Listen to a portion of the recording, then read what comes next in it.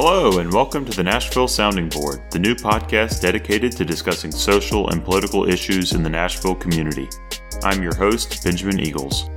This is part 3 of a 4-part Talking Transit series leading up to the transit referendum vote on May 1st. So far, we've heard from Councilman Jeremy Elrod and former mayoral candidate David Fox. Today, I'm joined by Aaron Hopkinshield. Aaron is the Director of Transportation and Sustainability in Nashville. Well, thanks for coming on the podcast and being my third guest on transit. Thank you for having me. A few rapid-fire questions for you to get things started. What's the last book you read? The last book I read was Thank You for Being Late by Thomas Friedman. He actually came to Nashville on Valentine's Day he was doing his book tour in Tennessee. And I've read his books before and have always found them really inspiring. But I'm a new parent. I have a 2-year-old, and he talked a lot about thinking about how to prepare your children for the future and a future of technology. And I found that really helpful and inspiring as a parent as well. And what's your favorite lunch spot downtown? I think it's Merchants on Broadway. It's usually a little bit further of a walk from here, but it's on a nice day. It's a great way to sort of get out, and they've got a fun twist on sort of modern Southern, I think. And what's your first news site you check in the morning?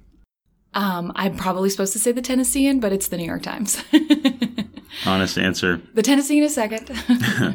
And what's your favorite greenway? I would say right now it's the McCabe Greenway. I do that with my daughter and my dog pretty often. But I am really holding out for the 440 Greenway. We live in 12 South, and so the one that sort of picks up right at where Sevier Park is would be one that we could walk to from our house. So I'm excited for that one to open at some point in the future. That'd be great. And finally, how often do you ride the bus? I ride the bus probably about once a week, depending on my schedule. I'm right on the 17, and so it's pretty convenient to get downtown. The only problem is that it only comes twice an hour, so it really has to sort of fit in with my meeting schedule, which is why increases in the bus service and increasing frequencies will be an important first step of Let's Move Nashville. Definitely. So going into the transit plan, what is your favorite aspect of the plan? What are you most excited about? I'm actually sort of, I guess this is a little cliche to say, but I'm really super excited about it all. I'm really proud of it, and I think that it's going to be a great step forward for Nashville. I'm just as excited about the bus improvements as I am about the light rail improvements. I think the light rail improvements are going to be transformational for us as a city and for us as a region. But I do have to say that I think the successes we're seeing in our peer cities are really that you have to invest heavily in bus to complement your rail investments for them to be really successful. And so we really made sure that there was a backbone of high quality bus service to get us started. And where would you rank transit on a list of priority issues for Nashville? Obviously, transportation is your field, but there are a lot of issues in Nashville. Where would you rank it? You put the caveat in there. Obviously, it's what I'm spending, a vast majority of my time on. So I would put it really high up there. But I think, we're a really fast growing city. And so there's a lot of things that are coming at us as a city, and we have to be ready to deal with more than one issue at a time. I've heard people talk about sort of the previous mayors, and they always talked about their 3 top priorities. And I think that was maybe relevant in the past. And now with all the issues that are coming out with us, you've got to be focusing on 5 or 6 different issues. So transportation, quality of life, affordable housing, education, are all issues we've got to be working hard on. Did it surprise you that in the Vanderbilt poll done in February, improving public transportation system ranked 6th on the list of voters' priorities? Yeah, I think it did surprise me. We just recently completed our resident survey, and I know we're getting ready to release that. And transportation issues were 1 and 2 in that list. So I think what we hear from constituents and what we're hearing from folks in the community is that it's a really important issue for them. Okay. And I know you mentioned that you're equally excited about the bus improvements compared to the light rail. Mm-hmm. The light rail and the tunnel represent, I think, about 82% of the expenditures in the Let's Move Nashville plan. Do you think that's a proper weighting? Well, I do think the capital cost for the light rail is about 60% of the total revenue over the 15 or expenditures over the 15 years. The total cost of the rail corridor improvements is 81.5% of the uninflated total project costs, $5.35 billion. The 61% figure Aaron referred to is based on the $8.95 billion of revenue needed over 15 years, and the 61% figure does not include any of the debt service related to the light rail and tunnel projects. Again, there's no silver bullet solution to our transportation issues. And if there's anybody out there that's saying that there is, then they don't totally understand the issue. And so I think we have to have a multimodal plan. I think the light rail is really crucial because what we're seeing across the country is that there's really high demand for transit-oriented walkable communities. And we're seeing that here in Nashville with the tremendous amount of pressure on our urban core and people wanting to move back in the urban core so they can be close to the greenways and they can be close to the downtown. And so investing in light rail is going to be able to help us change sort of how we're growing. And to do that at this point in time with 1 million more people coming over the next 25 years, we'll be able to quite literally put a stake in the ground about the type of city and community we want to be into the future. And that's worthy of a big investment. So in terms of the bus improvements, you mentioned that the bus near your house runs every half an hour. Why are we going kind of all in on transit with an either 5.4 or a $9 billion plan, regardless of how you want to count that? But why are we going all in with this transit plan when we haven't maximized and optimized our bus system? So let me address the 5.4 versus the $8.9 billion number. So the $5.4 billion number is the capital cost of the system in 2017 dollars. And the way the Improve Act was written, they asked us to put in the referendum language the upfront capital costs in today's dollars, and then with the reoccurring and annual operating costs. Mm-hmm. So that's how we originally had it put on. One of the other requirements of the Improve Act was that we put together a financing plan and have that reviewed by a third-party auditor and have that signed off by the state comptroller. Remember, we're the first city in the state that has ever done this before, so this was definitely sort of a learning process as we were going along. And that 8.9 number was always in our financing plan. The council decided that they thought it was important for the voters to understand both of those costs, but the 8.9 number is the total revenues required to build the system, operate and maintain it, and all the interest and inflation sort of built into that number. To service the debt over that first 15 years. Correct. And an interesting note is that Seattle, which I know that the chamber and a lot of councilmen just went out and visited their transit plan. Mm-hmm. Seattle did put that full inflation-adjusted cost of their plan on the ballot. Correct. And theirs did pass too. So I think there's hope here that having that number won't be enough to scare folks away. And the same year that Seattle passed their referendum, LA passed their referendum as well with the full-in operations and maintenance cost. Seattle's was $54 billion. Los Angeles was $121 billion.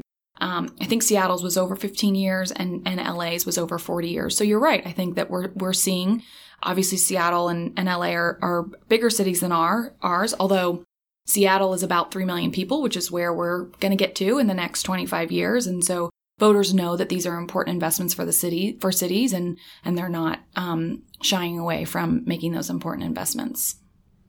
Absolutely. And what do you have to say to people who live in neighborhoods that won't benefit from the light rail portion of the plan, and some areas won't even gain access to the bus system? I think of Green Hills, which has a huge traffic problem, and we don't have a light rail spoke going to them. And the light rail lines that we do have planned for don't go very far. So the Charlotte one ends at White Bridge, and the Gallatin Road one ends at Briley Parkway. Mm-hmm. So kind of what do you say to people who don't live close to a light rail, even though light rail is going to be the biggest part of this plan? Well, so I think actually if we could sort of take a step back and talk a little bit about how we got to where we are, because sure. I think that that's an important part of the conversation. So even under Mayor Dean, we started the Nashville Next process, which was, we know Nashville's growing, and we went out to the community and we said, how do we want to grow over the next 20 to 25 years? And overwhelmingly, Nashvillians said, we want to start growing in our urban core and along our transit corridors so that we can preserve our neighborhoods and we can preserve our rural open space. So, under Mayor Dean, we obviously tried with the AMP process, and that was unsuccessful. The BRT line that would have gone from East Nashville down Broadway and then out West End. And one of the biggest criticisms and feedback we heard during that process was, this doesn't really make sense. It's just sort of one line. We want to see how it fits into a broader regional network. So then we launched the InMotion process, which really, and this is super important, we took the transportation needs that we wanted to be considering over a 25-year period, and we overlaid it on top of the Nashville Next growth plan.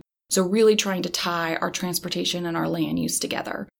And as part of that InMotion process, there were 3 scenarios that were created. There was sort of a business as usual. There was a all in on the bus, so BRT and rapid bus and increases in bus service. And then there was the light rail, commuter rail, and bus plan. And what we heard from residents is that they really wanted to go for the big, bold option. Overwhelmingly, that scenario 3 was chosen. But I think also that we were sort of looking at our issues and our transportation issues. And again, this comes down to sort of land use planning 101. The reason we're having a lot of our congestion problems is because we have grown in a really sort of sprawling way. And we feed everybody onto these interstates and arterials to come into our downtown core. And so we have to be thinking about how to be growing in a way where we can create more transit-oriented, walkable neighborhoods where you don't need a car for every trip. That is the best way to solve congestion, is that you don't have everybody getting on the interstates at the exact same time every morning. And so, I think that we've been listening to what our constituents have said. We've been working on this and having this conversation over the last 5 or 6 years. And then we've come to a table which we think will be important for the region and is a reflection of what we heard from the community. Sure. Going back to the InMotion plans, if you look at those, the lines that are in each of those options, they extended out to our surrounding counties, and they really were truly regional plans. Mm-hmm. This plan, I think it would be a stretch to call a regional plan, just given where those light rail spokes end. So do you have any concerns about that? Basically that the community participants in InMotion ask for a regional plan, and then the plan we're being presented with is basically just a Davidson County plan. Well, so the Improve Act requires that, you are exactly right, that Let's Move Nashville has sort of been right-sized to Davidson County, but is based off of a regional InMotion plan. The Improve Act requires that we go county by county in terms of doing our referendums.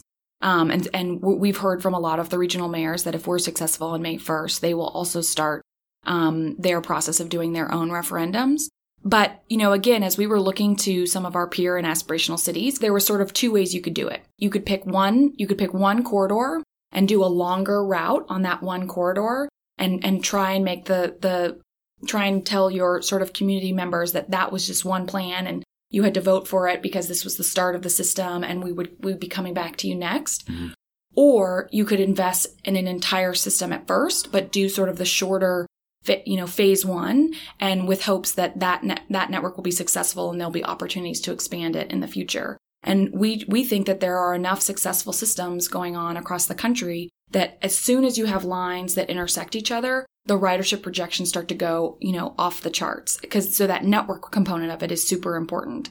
And so we decided to do sort of the phase 1 of, as many routes as we could do to help create that network. And then there's a line that's near almost everybody in the county. So even if you aren't walking distance from it, you can drive to the park and ride and you can access it.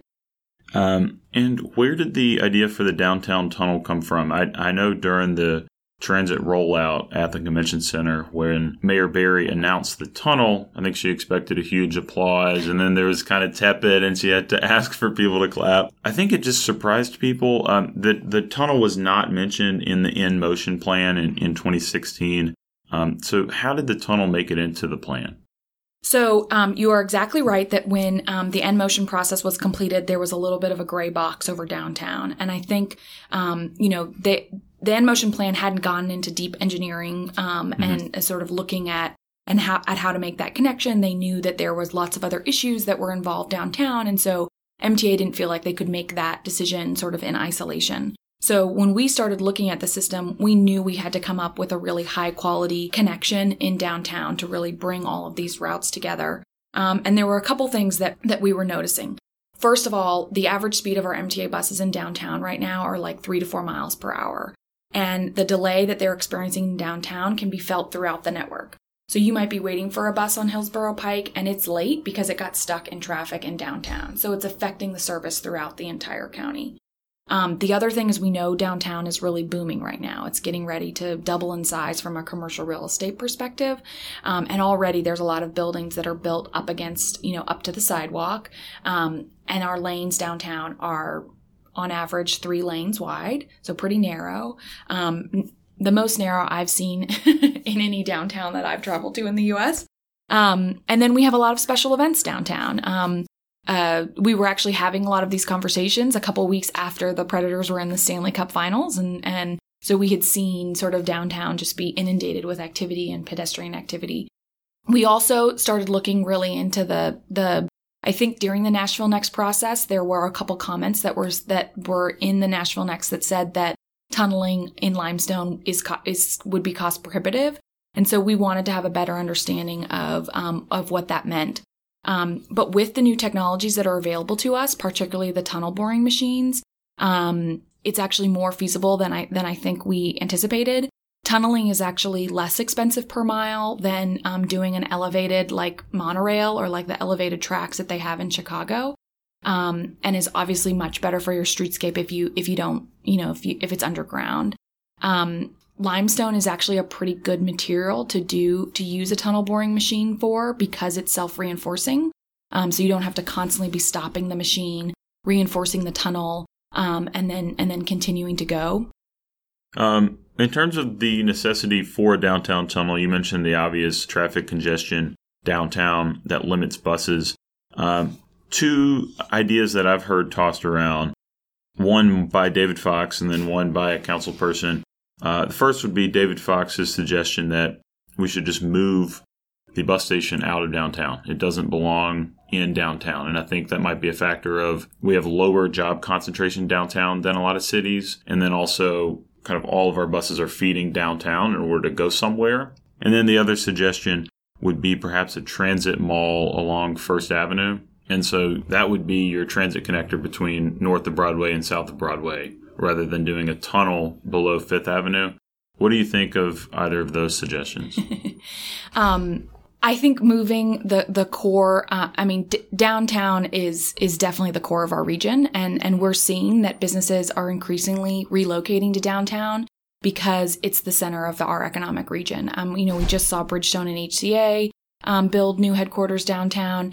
And Asurion just announced that it's going to be consolidating, 4 of its offices downtown. And the reason they're doing that is because they want to be in the center of our region so that they can be attracting talent from the north and attracting talent from the south. And that's the best place for them to do that. And it also it increases their productivity for whatever meetings they want to have during the day if everybody's within sort of a 10-minute trip from where their offices are. So I think that downtown is definitely the core of our region today, and it's only going to be more the center of our region as we move forward. That's just how cities work and how sort of urban agglomerations work from a productivity standpoint. The second option of having sort of an above ground option or a transit mall on First Avenue, the other thing that we're seeing with the growth that's happening is the center of downtown is actually really shifting as sort of the Capitol View and the Gulch continues to grow and Sobro continues to grow. First Avenue is not really the center of downtown anymore. Imagine if you were working at the new HCA building in Capitol View and the bus or the train let you off at First Avenue. That would be really hard to get up to where you're going. And so staying sort of in the Fifth Avenue area is really sort of where the center of town is. We did look at an above ground option that would have likely involved closing 4th and 5th Avenue to vehicle traffic and being just for transit vehicles. But again, given the number of special activities and special events that we have downtown, you would have had to stop the trains a couple of blocks from sort of the center of downtown whenever those streets were closed. And that doesn't create sort of a fully functioning network. Okay. Last week, Mayor Briley said, quote, "Unless we build out a transit system that supports the kind of city we're going to be in the future with 1 million new people, we will fail." So I looked into those stats, and While the 10-county Cumberland region is projected to grow by 1 million residents by 2040, Davidson County's population only accounts for about 15% of that, about 150,000 new residents by 2040. So considering that the proposed plan is not really a regional plan, and that 85% of the region's population growth will happen outside of Davidson County, how will this plan help us prepare for regional growth? Again, this plan is based off of the NMotion plan, which is a regional plan. I think absolutely we would love for this plan to go farther than it's going on this first phase. But we think that this is a really important investment that we're making as a city to see the type of future and the type of city that we want to be. Our hope is that it will be extended to the county line and that we'll be working in conjunction with our surrounding counties and our surrounding mayors for them to have dedicated funding referendums so that we can be connecting our routes to routes in their county. Williamson and Rutherford County, as you said, based on these regional projections, are expected to double in size over the next 20 years. Thinking about how they want to be growing in the future, I think is an important conversation they need to be having as we're thinking about making these transit investments. And the other part of NMotion is that in the NMotion regional plan, the only rail that goes out of the county is the Music City Star and the commuter rail to Clarksville. But I think if we move forward with our light rail plan on Murfreesboro and Nolensville and Gallatin in particular, that as those counties are starting to think about how they want to grow and coming up with a smart growth plan along those corridors, then it would make sense to extend rail into their counties. Okay. But those are conversations they need to be having. But I have a feeling they're going to have them a lot faster if we're successful on May 1st. Sure. Basically, Davidson County sets the example. Does it concern you at all that voters in the surrounding counties are more conservative than in Davidson County, and therefore maybe one would think less likely to vote for raising their own taxes? I guess so, but Williamson County just approved a sales tax raise for schools, which transit referendums are actually successful 71% of the time, and my understanding is that school bonds are successful even less than that. Okay. So we have a precedent that's been set that we as a region are willing to invest in infrastructure that's super important for our cities and our future. And I don't think that traffic is a bipartisan issue. I would say that, Mayor Berry and now Mayor Briley meets with the regional county mayors once a month. And I am always incredibly impressed by those conversations. I mean, those folks really love this region and they know that they have more things in common than they have differences, and that they are largely in agreement about the direction we need to move forward. And everything that we've heard from them is that they're fully supportive of transit as a solution to our growth and congestion challenges, and that's the direction they need to be moving in as well. Do you think Nashville will fail as a city if voters reject the transit plan on May 1st? Like if we wake up May 2nd and the transit referendum has failed, do you agree that we'll just sit back and say, well, Nashville is going to fail? I think that this is a really watershed moment for us as a city and a region. And what we're seeing in cities across the country is that when you invest in transit, you can have growth without gridlock. And that is because you're investing in high capacity options. I mean, even Commissioner Schroer, the TDOT commissioner, he will tell you, A, our interstates are actually only at capacity 14% of the time. And B, his right-of-way acquisition costs are now more expensive per mile than his construction costs. Widening our roads and widening our freeways is not sort of the direction that we can go forward. But even when you have an entirely car-oriented transportation system, it means that if everyone needs a car to get around, 1 million new people to your region likely mean 1 million more cars. And that is just a recipe for more congestion. And even more than that, it's an equity concern. 1/3 of Americans don't or can't drive. So again, if getting around by car is your only option, we're literally leaving thousands of people behind. And so I think that this is a really watershed moment to say, how do we want to grow and what kind of city do we want to be? And we know transit works in other places. We know light rail in particularly works in other places. And light rail is an incredibly important sort of stake and value statement as a community to say, we want to start growing differently. We want to grow in a way that's more transit oriented and walkable. And without it, it's going to be harder for us to grow. I don't think people will stop coming, but I think the congestion is going to start eating into our quality of life. And it's going to make it a much less livable city. As a quick note, if you're enjoying the Nashville Sounding Board, please leave a review or a rating on the Apple Podcasts app or your app of choice. You mentioned the right-of-way acquisition costs. Will the light rail lines be built down the center of the roads like Gallatin Road and Charlotte Avenue? So the most important milestone that we have to get past is May 1st because it's dedicated funding. Where we are in the planning process is still very, very early stages, and there's so many more design and engineering decisions that have to come forward. So again, to a lot of the people that are out there that think that, once we're successful on May 1st and that we're never coming back to the community to ask about how this will be implemented, that is definitely not true.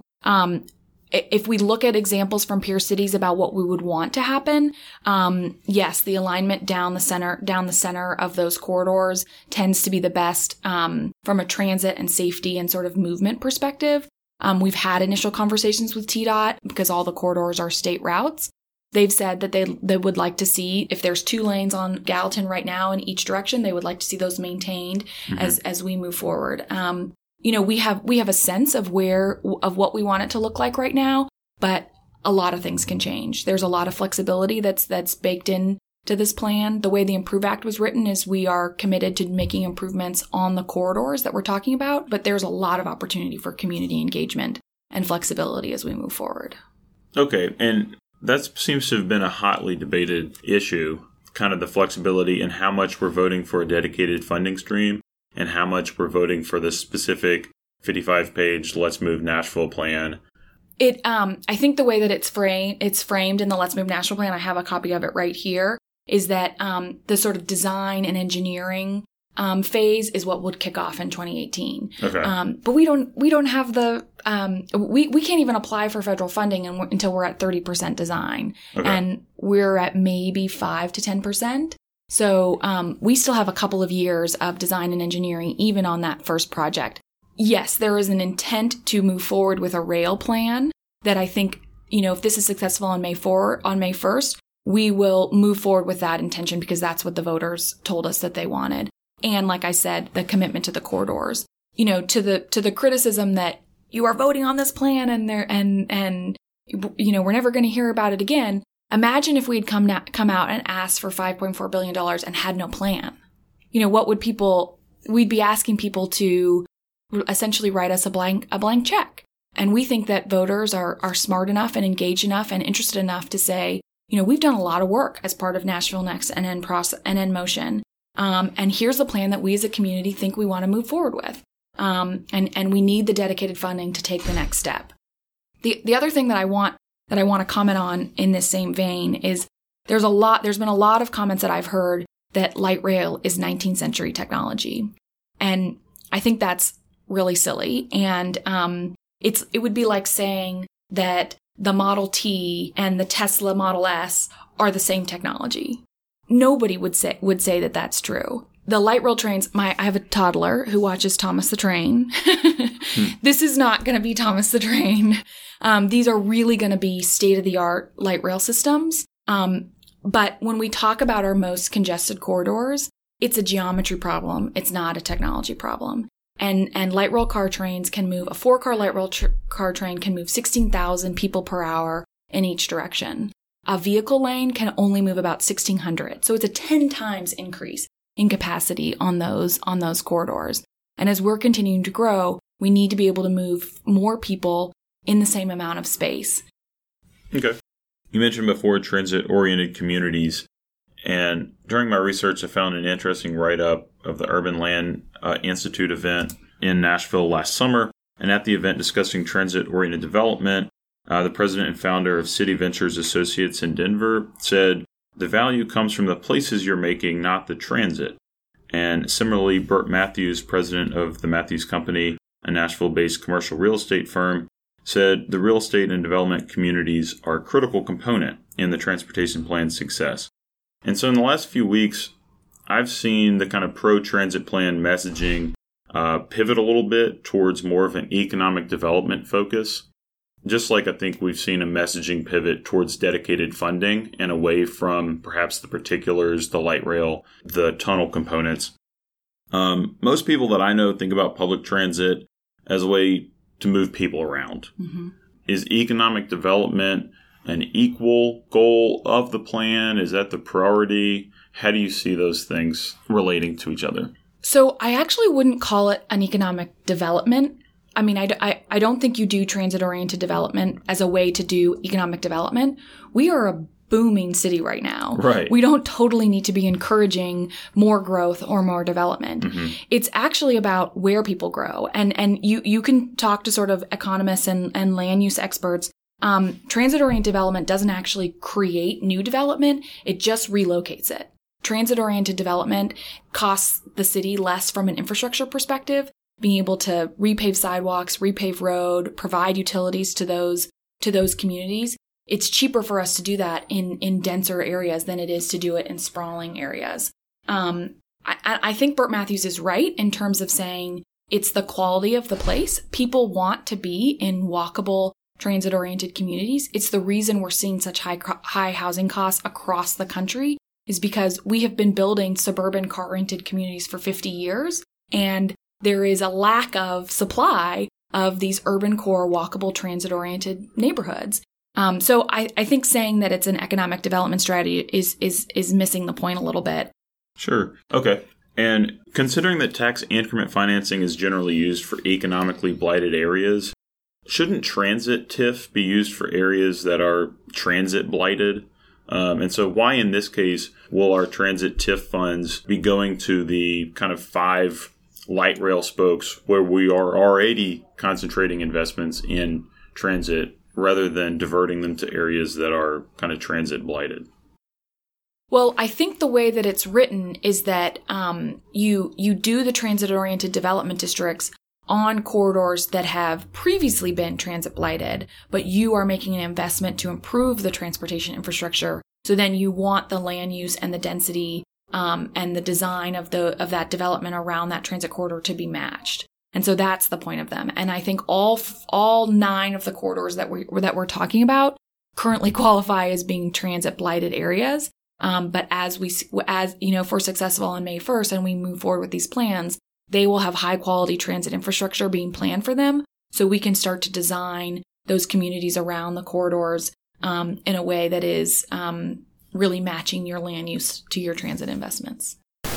Quick note, the new and first ever transit-oriented development district created by MDHA is along Lebanon Pike in Donelson. MDHA has declared the area transit deficient, even though the Music City Star services the Donelson station located within the roughly half-mile by 1-mile district. So if we take for an assumption that people want to live and work close to light rail and close to transit options, which I think is a safe assumption, and it's backed up by the fact that transit-oriented developments can generate 25 to 50% premiums for lease rates. And also keep in mind that transit-oriented developers won't need to build as many parking spaces. So that kind of cuts down on their costs and adds to profit margin. So if those areas are already extremely enticing to developers, why do we need to further incentivize development with tax increment financing? So I think that it comes back to the density question. So I think that and actually the affordable housing question. So I'll talk about both. So from a density perspective, oftentimes communities are really reticent to having new density come into their corridor or come into their neighborhoods or come into their corridors because they assume that density means gridlock. Again, if your only option to get around is via car, then that does tend to happen. But if you can be creating these communities where you can walk and bike and take the train, you don't have to be getting in your car. And so you can have that increased density in a way that doesn't mean increased gridlock. And so again, I think that those incentives are important so that we can be encouraging that level of density along those corridors in places where we know that density isn't going to automatically equal increased gridlock. And then the other piece of it is the affordable housing piece. Again, the long-term solution to this is building more transit-oriented walkable neighborhoods so that we're increasing the supply and so the high demand for those areas starts to come down. Sure. And a lot of people have asked kind of why bus rapid transit, which is generally cheaper than light rail, isn't a part of this plan, even though it was a big part of the in-motion plan. Mm-hmm. And is that really just because bus rapid transit is less permanent and therefore less of an impetus for transit-oriented development?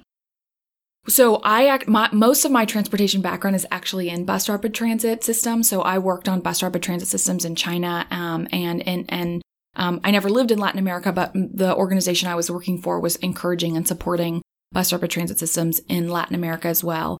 And those are incredibly powerful projects and investments, and they're revolutionary from the transit world because you can provide high quality service at a lower per mile cost. But I think in the US context, we're not seeing a lot of super successful BRT projects because they tend to be, as they go through the design process, they tend to be degraded, and compromised. So you see some of the dedicated lanes sort of taken out. You see and we some end of up the with rapid bus. Or even worse than rapid bus in a lot of situations. And I think we saw that during the AMP process. It started off as a BRT plan, and where they ended up, even before it ended up getting killed in the state legislature, it was not a bus rapid transit project. So again, I think the light rail investment is super important for a couple of reasons. It's what we heard from EdMotion. Light rail ridership is actually going up, even as we're seeing small dips in bus ridership across the country. So it really does attract riders. We are definitely a car-oriented, car-commuting city right now. And so investing in high-quality options that will be attractive to more riders, I think, is an important thing for us to do to start to build that transit ridership culture. And then we've had lots of conversations about transit-oriented development. And we've seen across the country that light rail investments are really important for sort of changing those land use development patterns. So bus rapid transit are fantastic, but they just aren't quite as successful in the U.S. market because because of that land use and transportation sort of chicken and the egg problem. That's fair. And so now I'd like to give you a chance, kind of closing argument. Give us your best pitch for the transit plan. I know a lot of people are going to vote on May 1st and haven't made up their mind yet. I mean, I think my closing argument is that this is a really important moment for us as a city, and we're going to talk about whether we want to invest in ourselves and invest in our future. It is a big investment, but we also, I think, have set it up in a way that the average cost to the average sales taxpayer will be manageable. We're talking about 17 cents a day the first 5 years, 35 cents a day after that. And this is an investment in the type of future that we want to be. It is based off of, it's well-researched, it's based off of years of community engagement. It's based off of the best practices that we're seeing across the country. Transit is the future of cities. It really sort of comes down to that. And the reason that it's the future for cities is because it's the most efficient way to move people in congested urban areas. And if we want to continue growing and continue thriving and continue being the IT city, we have to make this investment right now. Well, thanks so much, Erin. Thanks for coming on and talking to me. And thanks for everyone for listening. Thank you so much for having me. If you've been enjoying the Nashville Sounding Board, I strongly encourage you to check out another Nashville podcast called Education Conversations. It's hosted by Linda Donovan, and listening to Education Conversations has really helped me keep up with the state of our schools and education policy in Nashville.